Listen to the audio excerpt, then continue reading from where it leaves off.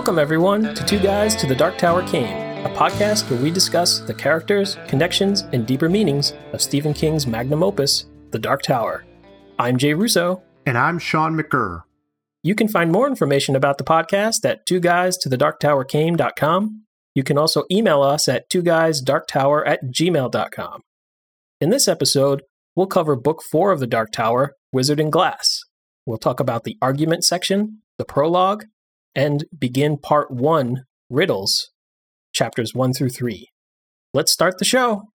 Well, after a recap of the first 3 books in the series by Stephen King, in the argument section, which is argument and misspelled in my edition with an extra E, King starts this 4th book with a prologue that repeats the final pages of Book 3. When we finally get to new material, in Part 1, the quartet engages with Blaine the Mono in the riddle contest. Jay, we're on to our 4th book in the series. Exciting stuff. Yes, it's very exciting. Thank you, everyone who's made it this far. We are glad you are part of our quartet, and we look forward to making the rest of the way through this journey with us. So we're going to talk a little bit, as we do when we get to a new book, of where does this book fit into the larger context.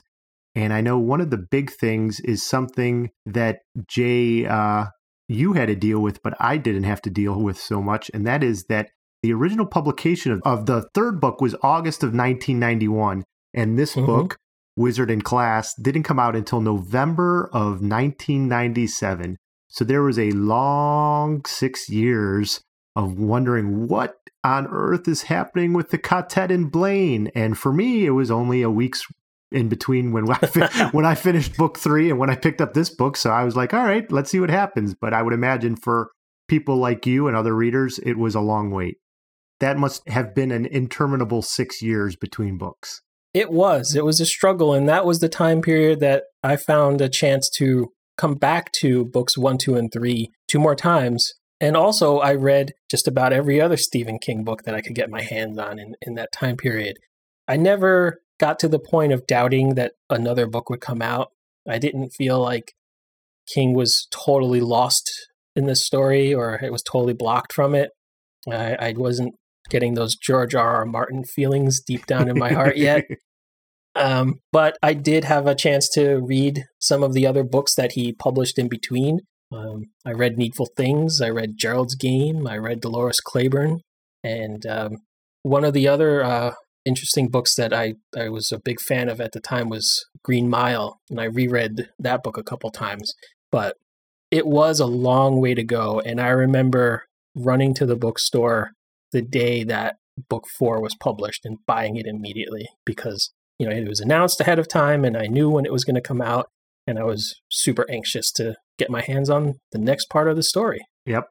So it's interesting. You mentioned some of the other books. You know, unlike a George R.R. Martin situation, King was actually publishing quite a bit between these books. So you had mentioned Needful Things, Gerald's Game, Dolores Claiborne, Insomnia, Rose Madder, Green Mile, and then the dual Desperation, Regulators double books that are very much Dark Tower related from my understanding. Those are 2 that I have not read.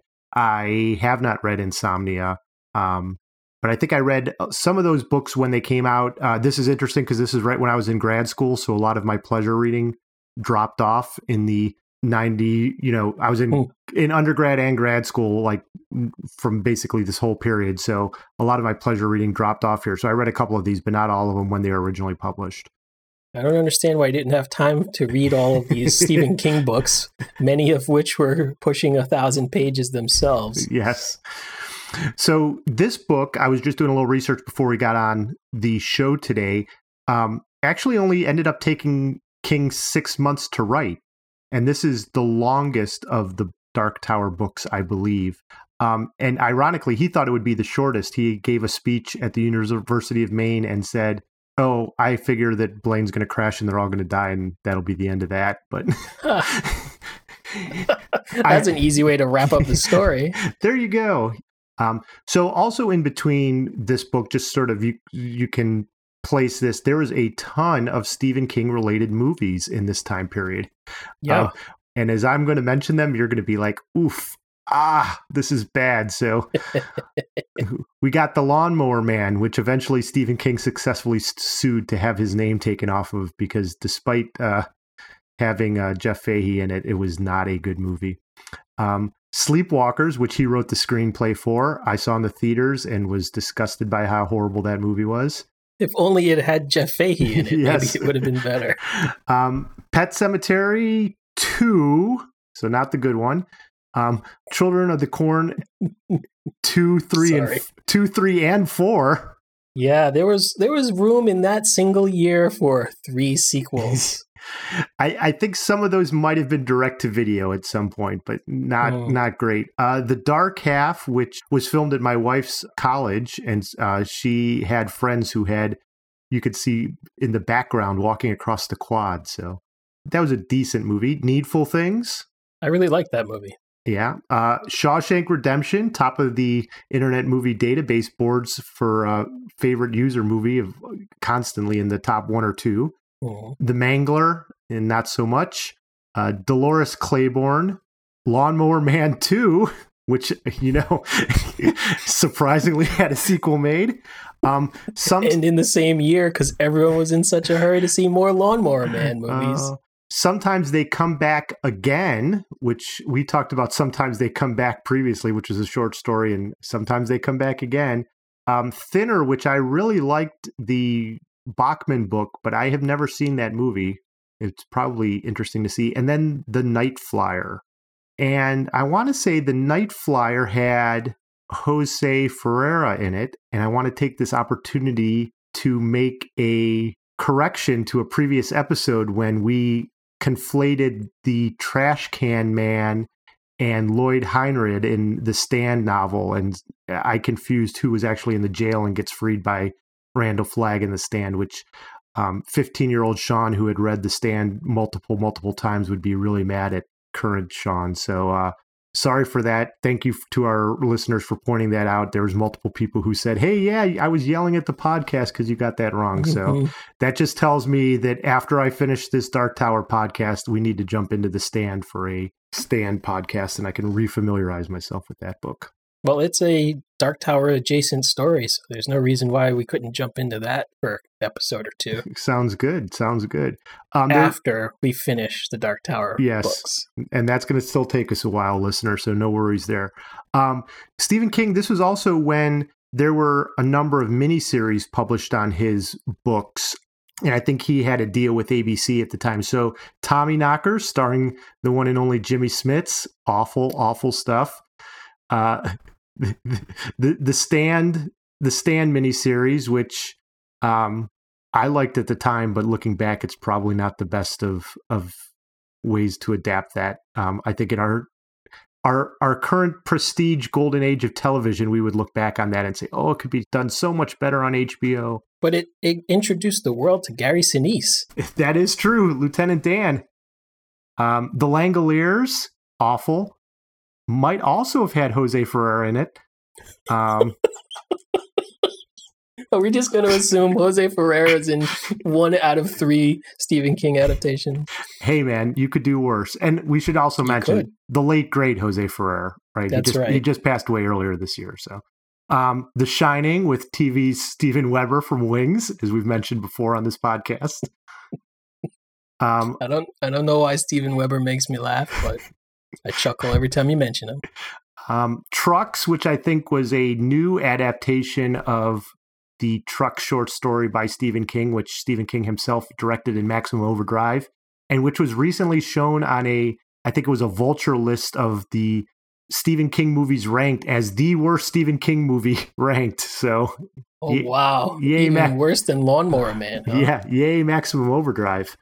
And then Quicksilver Highway, which I was not aware of until I was doing some research on this. And that is 2 short stories, one by Stephen King and one by Clive Barker. So for Clive Barker and King fans, that might be worth checking out. I don't know anything. Do you know which Clive Barker story is involved in that? Is it like Chattery Teeth or something? No, that's Stephen King. I think the Chattery Teeth is the Stephen King one. I'm not sure what the Clive Barker one was. The other interesting thing about this book that I wanted to point out is that we've got a new illustrator, as we do for each of the first 4 books. The illustrator for Wizard and Glass is Dave McKean. And Dave McKean is best known probably for doing all the covers for the Sandman graphic novels by Neil Gaiman. And Dave McKean has also done Cages, is a work that he did by himself that's really good. He did the art for Arkham Asylum, which is a pretty famous Joker Batman story that you might be able to check out. And he's done a lot of other art for comics, graphic novels, but then also a lot of record covers as well. So he has a very unique art style. He does a lot of photo collage in this book as opposed to the straight mixed media, right? Yeah, the mixed media as opposed to the straight up illustrations that have been done in some of the other ones. Not quite as pulpy as I think we've seen in the first 3 books. He also does the pencil illustrations in the chapter sections as well as the illustrations. And if you have a first hardcover edition of Wizard and Cages, you've got 18 of his illustrations, whereas there are only 12 published in the later editions, including... I think you mean Wizard and Glass, right? I'm sorry, Wizard and Glass, yeah. So 18 illustrations in the first hardcover version of Wizard and Glass, and then only 12 in the later editions, such as the Plume trade paperback, which is what I am reading on this occasion. And for those reading on Kindle, you probably do not have illustrations at all. Wah, wah. All right, so that's sort of a long lead-in, but you'll forgive us because Stephen King himself had a long lead-in to this book. So as I mentioned in the introduction, we've got argument spelled wrong in my edition. Jay, you've said in the editions that you've been looking at that they fixed that it's spelled the correct way and that argument does not have that ARGU extra EMENT in it. That's correct. I have the 7 books that were published at the time that the 7th book was published. And I don't know if it's the most recent edition, but it's the first edition when all 7 books existed. And it's corrected there. And the Kindle, of course, is corrected.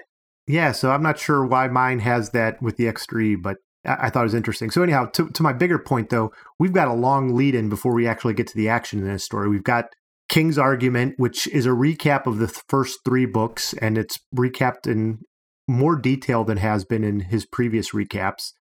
And then we've got a prologue about Blaine that's 10 pages in mine, and it's almost identical to the last 10 pages of but almost The Way identical. Slice. Yeah, almost identical. You did a little bit of looking into that, Jay. Yeah, it was weird because since we were reading these books back to back, I had just finished reading these very same pages in book 3 to read them again the next day almost in book 4. I noticed that King made some very subtle edits. So he took the time to repurpose this content and I guess run it through his, maybe 6 years older sensibilities and chuck out a few phrases here and there. But one thing that stood out to me that was because I really liked the language in the original was when Roland is talking about how they kind of like broke the mold when they made him. And he had this extra line about how the sculptor's hands have done their work and the clay is set. And for whatever reason, King took out the whole part about the sculptor's hands when he's like, this is how I was made in my youth. And then like dropped the whole sculptor's hands and the clay part. And I thought, why would he change that? Yeah. It seemed nice. It doesn't seem to affect Roland's backstory in any way. It doesn't paint him as in a different light. Why even take the trouble or the time to remove that? He couldn't have been that desperate to shave off words here and there to meet some sort of publisher requirement. I mean, it's very at this rare point, he's like, hey, I'm Stephen King. I can write what I want. Very rare for King to cut stuff, yes. Yeah, and it's not like when we noticed in the first book when he went back and he took out references to paper because he then later said that paper is very rare in Midworld, and so he wanted to take out references to that. Like, I mean, that's the only thing that I could possibly think of that maybe clay isn't quite as...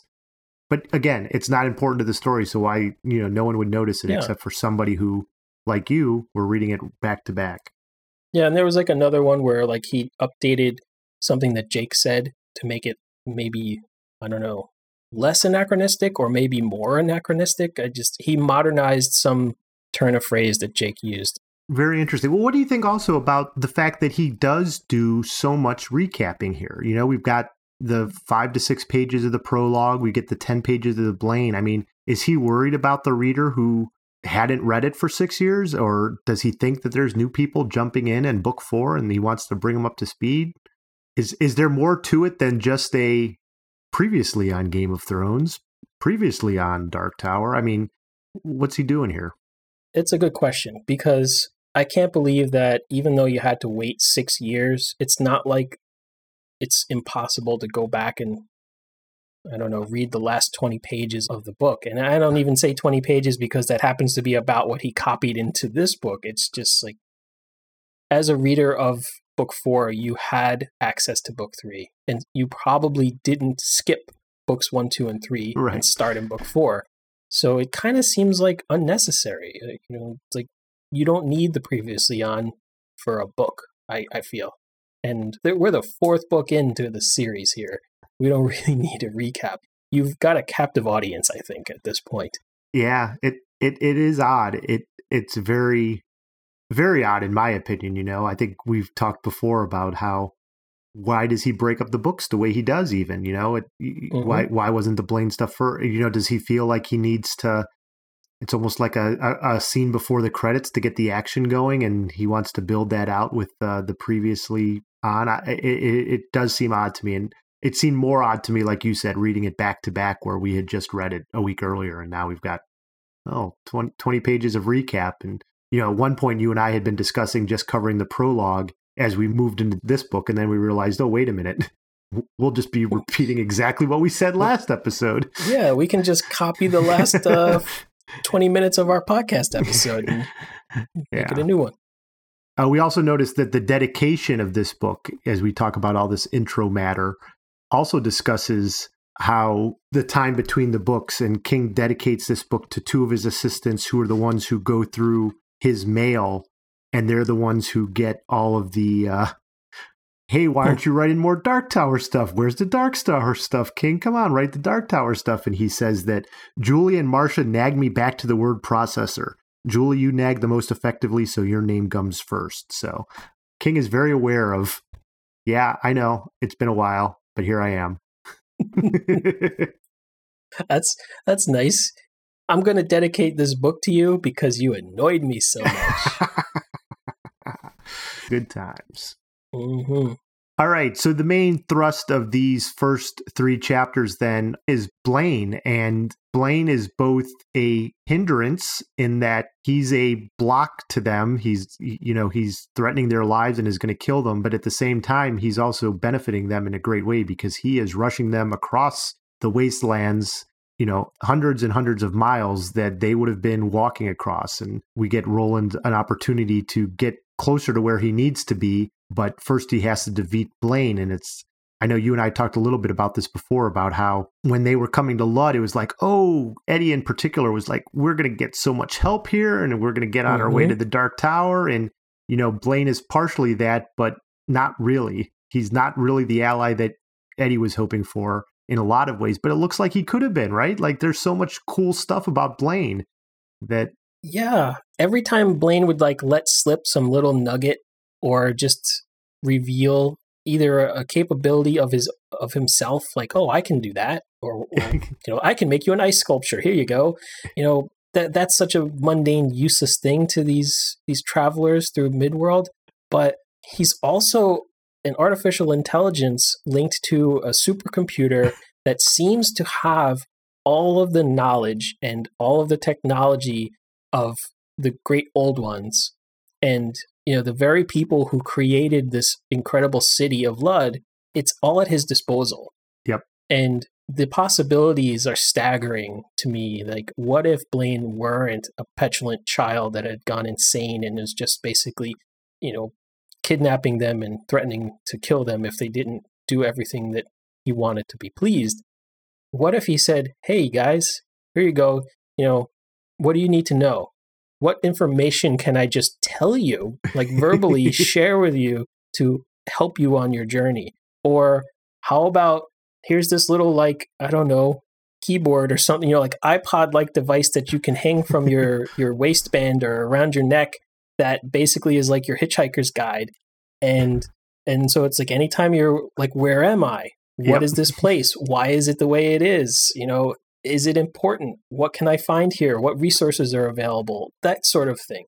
Or, like the computer that the little robot wore in Buck Rogers, the robot was like, just said beady, beady, beady, beady, but the computer was the medallion hanging around his neck. Like, that's what they needed. Blaine needed to download himself into the little medallion and let Eddie wear that around his neck.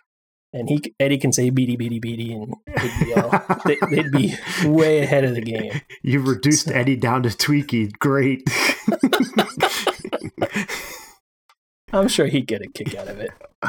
Oh, yeah. Like, it's not only just the information, but like he's healing Jake. Jake's been bitten by Oy at some point, right? Isn't that when he's rescued? Oy grabbed his hand the only way he could. And all of a sudden, Jake's realizing, hey, my hand feels a lot better. He's like, oh, yeah. Blaine's just like, I'm healing you. It's like, whoa, can you grow fingers for Roland? Can you help with legs for Susanna? Like, what else? Where did the ice come from? Can you make us food? Because we're always hunting deer and it's getting boring eating lobstrosities all the time. So if you can like cook up a steak, that'd be some great stuff, Blaine. And you know what occurred to me? They only ever were in the single cabin of the train. Like, what was in the very next cabin behind them? Was there like some cache of incredible technology? Oh, yeah. Was there like, some endless supply of shelf-stable food? Like, they never even looked. No. Because we know Blaine was only a few cars long or whatever, but we don't know that he's only one car. Right. And because he's like, look, you're in the Barony class. This is the best part of the train, but it's not the only part of the train. Well, maybe it's more like Snowpiercer, and like the back cars are just the scum of the earth, just sort of getting through. People fighting over gelatin food scraps. Bricks. Yeah, exactly. Captain America trying to rescue them. Yep. Yeah, so Blaine's cool. I like the idea of Blaine, but unfortunately, it's the end of the line for Blaine because we move on to this riddle contest. And the riddle contest is interesting because King has set us up with the fact that Roland knows a lot of riddles. Court was the greatest riddle teller and answerer of all time, and Roland's remembered quite a few of these, and so he's got some of that knowledge. And then we're told that, Jake's got this book that King has set up, like, hey, he found this book. It seems related to the other book, and this might be helpful, but they do not help at all. And in fact, Blaine is able to answer all their riddles without much trouble at all.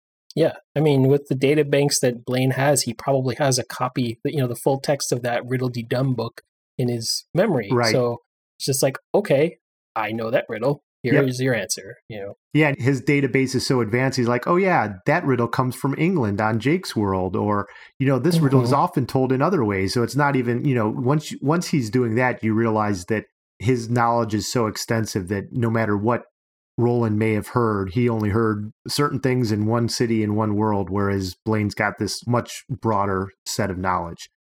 And then Eddie sort of goes into this weird trance throughout the riddle contest where he's very much shut out from everybody else, and everyone's looking at him like, boy, Eddie's acting quiet and weird, and he's trying to figure out exactly what he's going to do. And he comes to the realization, especially after Blaine makes a mistake early on and offers Jake some sexual experiences with Raquel Welch and Marilyn Monroe and Edith Bunker, and you're like, oh, wait a minute, Edith Bunker's not quite in their league. I mean, I love Gene Stapleton as much as anybody else, but that's when they realize that, hey, he's made a mistake and he doesn't get it, and Blaine gets a little upset. And Eddie makes the connection between, hey, those dumb jokes that Roland hates because they don't make sense. Mm-hmm. Maybe that's what can finish off Blaine. Maybe those are the riddles he doesn't know. And it connects directly back, not to the book of riddles that Jake has, but to the Charlie the Choo Choo book, in which we're told that Charlie says, don't ask me silly questions, I won't play silly games. And that's what ends up killing Blaine, and Roland does this. Now, what did you think of this solution, Jay, both having read it years ago and then also just recently? I was expecting, and I think what the characters in the story were expecting, is that eventually they're going to get to a riddle that Blaine can't solve. Like, oh, can't figure it out, but it's a fair riddle. And that was the mistake that they kept making, is that they're playing fair. And to be fair, the way Roland defines riddles is that there's logic to them. Yeah. That once you see what the riddle is doing, there's an answer. There's always a way to solve the riddle. But they realize that that's their downfall here, because Blaine is the logical computer. And you kind of made a point that this felt like a Star Trek episode, like from the original series. Like, all we need to do is trick the computer with some sort of thing that's not logic, and it will go into does not compute mode and then short circuit. And that is literally what Blaine does. Yeah. He says does not compute, and stuff starts breaking down, and then Eddie pulls Roland's revolver and symbolically executes Blaine. Yep. Which, now that I mention that, when did Eddie have Roland's revolver?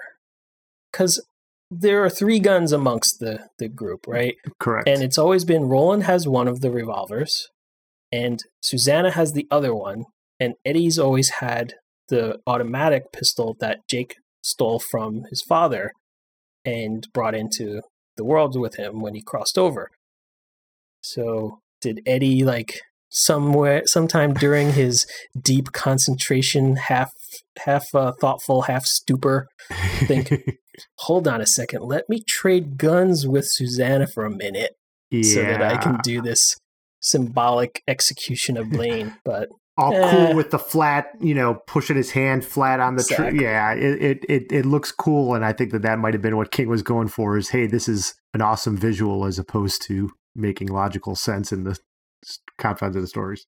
I think that it kind of needed to be Roland's gun that does this, because Roland's gun is from this world, and Roland's gun seems to have not exactly magical powers, but it seems to be imbued with some sort of, I don't know, even its historic nature. Like, this is an ancient gun that's been passed down from father to son gunslinger for generations upon generations. And I think if it were just like some, factory-made pistol from a United States gun company that Elmer Chambers bought to keep in his home office, it wouldn't work.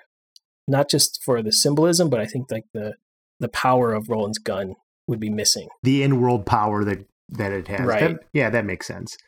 Yeah. Now, I did say that it did, the more I thought about it, the more it seemed like a original Star Trek level solution to the problem. In the Bev Vincent Road to the Dark Tower book, he mentions that our first clue that the riddle book wasn't going to help was that maybe the answers had been pulled out of the back. And I had been sort of justifying in my mind, like, oh, they're going to get to a riddle that Blaine's not going to know, but they're not going to know the answer to either, because it's not in the back of the book. And that's going to be the impasse that they come to, that maybe they both are fighting over what's the real answer, because there's a disagreement there. But Bev's analysis of it was, oh no, the fact that there weren't any answers in there should have been our first clue that the answers you're looking for are not in this book. They lie out elsewhere, which is a fair enough reading. Cool. Again, the more I think about it, I don't know if I like the fact that it's Eddie's dumb jokes that are the payoff. I do like when he gets to the end and he's finishing off Blaine, he says, I shoot with my mind, the part of the gun. I mean, that's sort of cool, right? Like, he is using the gun, but at the same time, it's what's actually killing Blaine is the mind bullets that Eddie is throwing at him, and that Blaine is unable to. And any part of or any time the gunslinger creed comes into play, it's usually an awesome moment. Yeah. I'm kind of getting a little goosebumps right now just talking about it. So. It's like whenever Queen comes out and plays We Will Rock You, right? Like, it's a crowd pleaser. The crowd's going to go wild. So anytime King needs, there's a little lull in the action, King's like, oh, I'm going to throw the Gunslinger's Creed in there. That'll get the crowd on their feet. That'll get Jay to wait 6 years for another book to come out. I'll just put the Gunslinger's Creed in the first 20 pages and all will be forgiven. The other sort of interesting, I don't want to spend a whole lot of time on this, that Henry's voice comes back to Eddie in this portion. So we thought we had put Henry's voice to rest, but it's actually Henry coming back, and we get this nice, sweet moment when Eddie's recalling when he was a youth and Henry's gang of kids were all talking about, like, oh, if you were in a fight, who would you have on your side? And all the kids in the neighborhood are picking who they think are the toughest, baddest, meanest kids in the neighborhood. And Henry says, I'd pick Eddie because I know he'd always have my back. And this is one of the few times when Henry's voice comes into his head and is not denigrating him, but instead encouraging him. And that seems to be what helps Eddie take this final leap and make that connection and not feel like, oh, I don't know the riddles like everybody else, or I have a stupid idea. It's more like, hey, I can do this. So I think this was a really important moment for Eddie in that it gave us a further insight into, like we've talked about in the past, that how Eddie always loved Henry. And that was to Eddie's detriment because Henry was a pretty shitty person. Yep. And we never really understood why, except for the fact that they were brothers. It was hard for us looking at from the outside. It's like, why does anybody put up with this? Why does Eddie not only put up with this, why does he love this guy? And I think it's, unfortunately, I think that this happens with a lot of people who are abused in some way. There's often just enough love shown to keep you coming back for more abuse. And this was a moment, this was like the high point of Eddie's childhood when his brother gave him not only a compliment, but like true admiration. Yeah, like it was validation, it was affirmation, it was picking out the best piece of Eddie and saying, this is what I love about you. And while, even though all these kids might laugh at you, I know that it's true that you would have my back. And it wasn't like when they were just the two of them talking to each other and you know, Henry said, yeah, I'd always pick you in a fight. He did it in front of his friends, the people who he cares the most about what they think. And that didn't bother him. That didn't make him hesitate at all. He spoke his mind. He said how he felt, and how he felt was, my brother will destroy anybody if it meant I was in trouble. Yep. And he's kind of right. We saw the lengths that Eddie has gone and even the depths that he has sunk to in attempt to keep his brother healthy and alive and safe. So I think this was a moment that it gave us a little bit of further development for Eddie to just see, like, this is why he's so devoted to Henry. Because Henry did things like this, maybe only once or twice in his life, but they were big enough moments that they stuck. Yep. And it's also interesting that Henry as a character is somebody who first we only saw through Eddie's memories. Then we saw through Eddie's memories of like struggling against him. And now the memory version of Henry has actually had character development. He's gone from being this sort of wishy-washy, kind of lousy person to being an utter shit to being like a source of strength. Yeah. And so this memory character has had a pretty decent character arc over the course of a few books. So that's kind of impressive. That is. Probably more character development than Susanna. Ooh, so I was just about to get to that. So this, I know people are like, you guys keep riding on this so much, but it's just so disappointing that here we get a scene and it seems like everyone's got a role to play. And, it's, okay, Roland's going to do all the riddles that Court knew, and hopefully one of those will stump him because Court was the best riddler. And hey, if worse comes to worse, Jake, you've got the book. And, Eddie's the one who ends up doing the killing blow with his stupid jokes. And it's like, oh, Susanna, can you just tell a couple riddles to start off and then just sort of sit there nice? Like, ooh, yeah, can you just warm up the crowd for the actual star of the show? Right. Yeah, we're not going to have the cameras on you yet, but if you could just, do a couple of jokes, get the audience going, explain when to clap, etc. It's just disappointing that she's just sort of sidelined here, and the only time we see her is she's holding Roland's hand and she's looking at Eddie, and it's like, oh, can't we give Susanna something more to do? Yeah, it is kind of a bummer. I mean, what are we going to do? The other thing about this is, I think this is the section that we've pointed out that Susanna talks about her reluctant love for Roland. Yeah. And we've talked a little bit before about how we don't see how Susanna is necessarily making these jumps as to why is this tower so important to her? How does she have love for Roland? There hasn't been so much interaction between the two of them that they would fall in love. So it's just, I want to see more Susanna. I didn't like the fact that King goes to the length of saying that Susanna has a reluctant love for Roland because Roland saved Eddie and she loves Eddie. And I was insulted by this. Why would loving somebody because they did something nice for somebody it's not necessarily a bad thing, but I don't want that to be the only reason or the biggest reason. If King hadn't had that sentence in the book and just said, Susanna has a reluctant love for Roland, I think leaving it at that is enough, because we have been together. We've been together with these characters. We've seen how they've come to trust each other. We've seen how they've come to know each other more and more. We've seen how they come to respect each other and learn from each other and depend on each other. That's why she has these feelings for Roland. It's in the text already. We don't need to be hammered over the head with a lame explanation about like tangential affection because, you know, Roland helped the person that she's in love with, and therefore she has to love Roland by the, what am I thinking? Oh, yeah, transitive. The transitive theory. Yeah, by the transitive property of love. Roland saved Eddie, she loves Eddie, therefore she loves Roland. Like, that's dumb. Yeah, it is. So we get to the end of the riddle contest. Blaine loses. The train comes to a screeching halt. All of our quartet has survived. Blaine has not.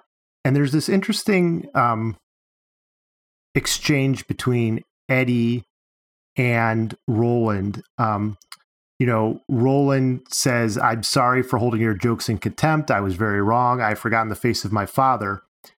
And Eddie says, "You don't need any pardon, and you didn't forget anybody's face. You can't help your nature, Roland." Mm-hmm. The gunslinger considered this carefully and discovered something which was wonderful and awful at the same time. That idea had never occurred to him, not once in his whole life, that he was a captive of Ka. This he had known since earliest childhood, but his nature, his very nature? Thank you, Eddie, I think, and then it sort of goes off there. But that interesting piece where Roland has never thought about the difference between Ka, which seems to be almost fate, versus nature, which is something innate in him. Right. It's like internal versus external influences on who he is and what he's going to do or can't help but do. Yeah, so, you know, this whole time, you know, I think Roland has sort of given himself to fate. He realizes he has some influence on it, but he's just playing a role in this game, in his, not game, but in this is what I have to do. This is why I have to do it. And it's not necessarily free will. And that's why I was okay in letting Jake go the first time. And that's why even if something happens to Jake and I promised I'd save him again, I don't know, because if the tower calls me, I'm going to go with the tower. And there's all this. But now he's starting to realize, like, well, maybe the reason for this isn't just Ka. Maybe I do have more of an influence than I thought on it. So it'll be interesting to see if that plays out in the rest of this book and series, if that becomes a bigger piece, because it seems to be here that it stuck out for both of us as something that was notable. Yeah. All right, Jay, it's that time again. Fun stuff. I already stepped on my toes a little bit with my fun stuff. Edith Bunker.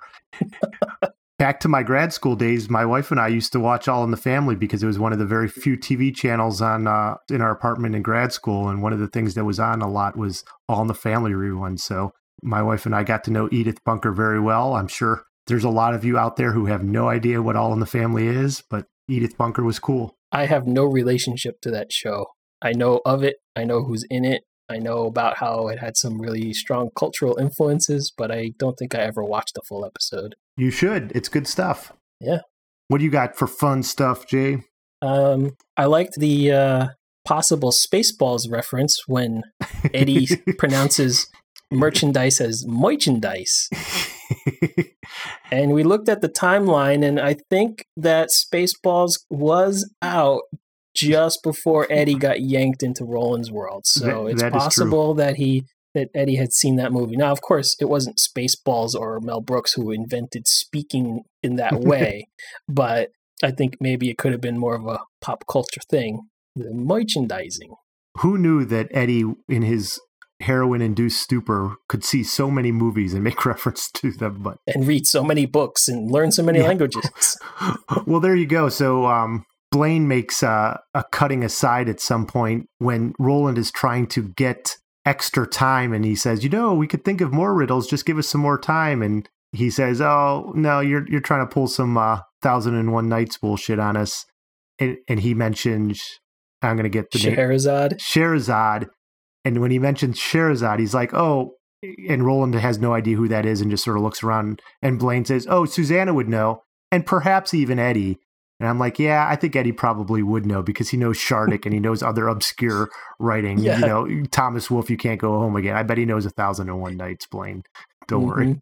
He could probably name all 1001 of the nights. Oh. I know they're not nights. They're nights as in good night. Got it. And the other fun thing that I really liked was that after Eddie emptied the revolver into Blaine and finished him off, he had the classic action hero one-liner. And I could just picture Stallone or Schwarzenegger saying, your goose is cooked and your turkey's baked. Happy fucking Thanksgiving. Your goose is cooked and your turkey's baked. Like, it goes on. It's like, that's why it's such an action hero one-liner. It's way too long. Yeah. He shouldn't have said anything, but it's like just like a whole paragraph of like, take that, sucker.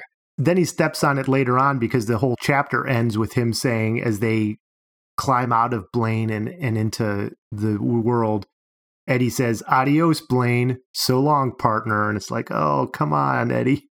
Yeah. You gotta stop at Happy fucking Thanksgiving and just walk away. Right. Stop it. You know, Bruce Willis had yippee-ki-yay, motherfucker. He didn't keep going with other ones. You know, you pick one and you go with it. You're ruining your brand. You're ruining your brand. Only so many t-shirts sell. Did you say Jesus? Oh, I said, hey, Zeus. Hey, Zeus. Nice. All right, so that's all for this episode of Two Guys to the Dark Tower Came. Thanks, Jay. Thank you. Links to all of our contact information is available in the show notes. You can email us at twoguysdarktower@gmail.com. You can also find us on Facebook at facebook.com/twoguysdarktower, and our Twitter handle is @twoguysdarktower. If you like the show, please rate us on Apple Podcasts. If you rate us on Apple Podcasts, we'll give you a shout out in a future episode. Next episode, join us as we cover Book 4 of The Dark Tower, Wizard and Glass, Part 1, Chapters 4 and 5. For Jay Russo, I'm Sean McGurr. Thanks for listening.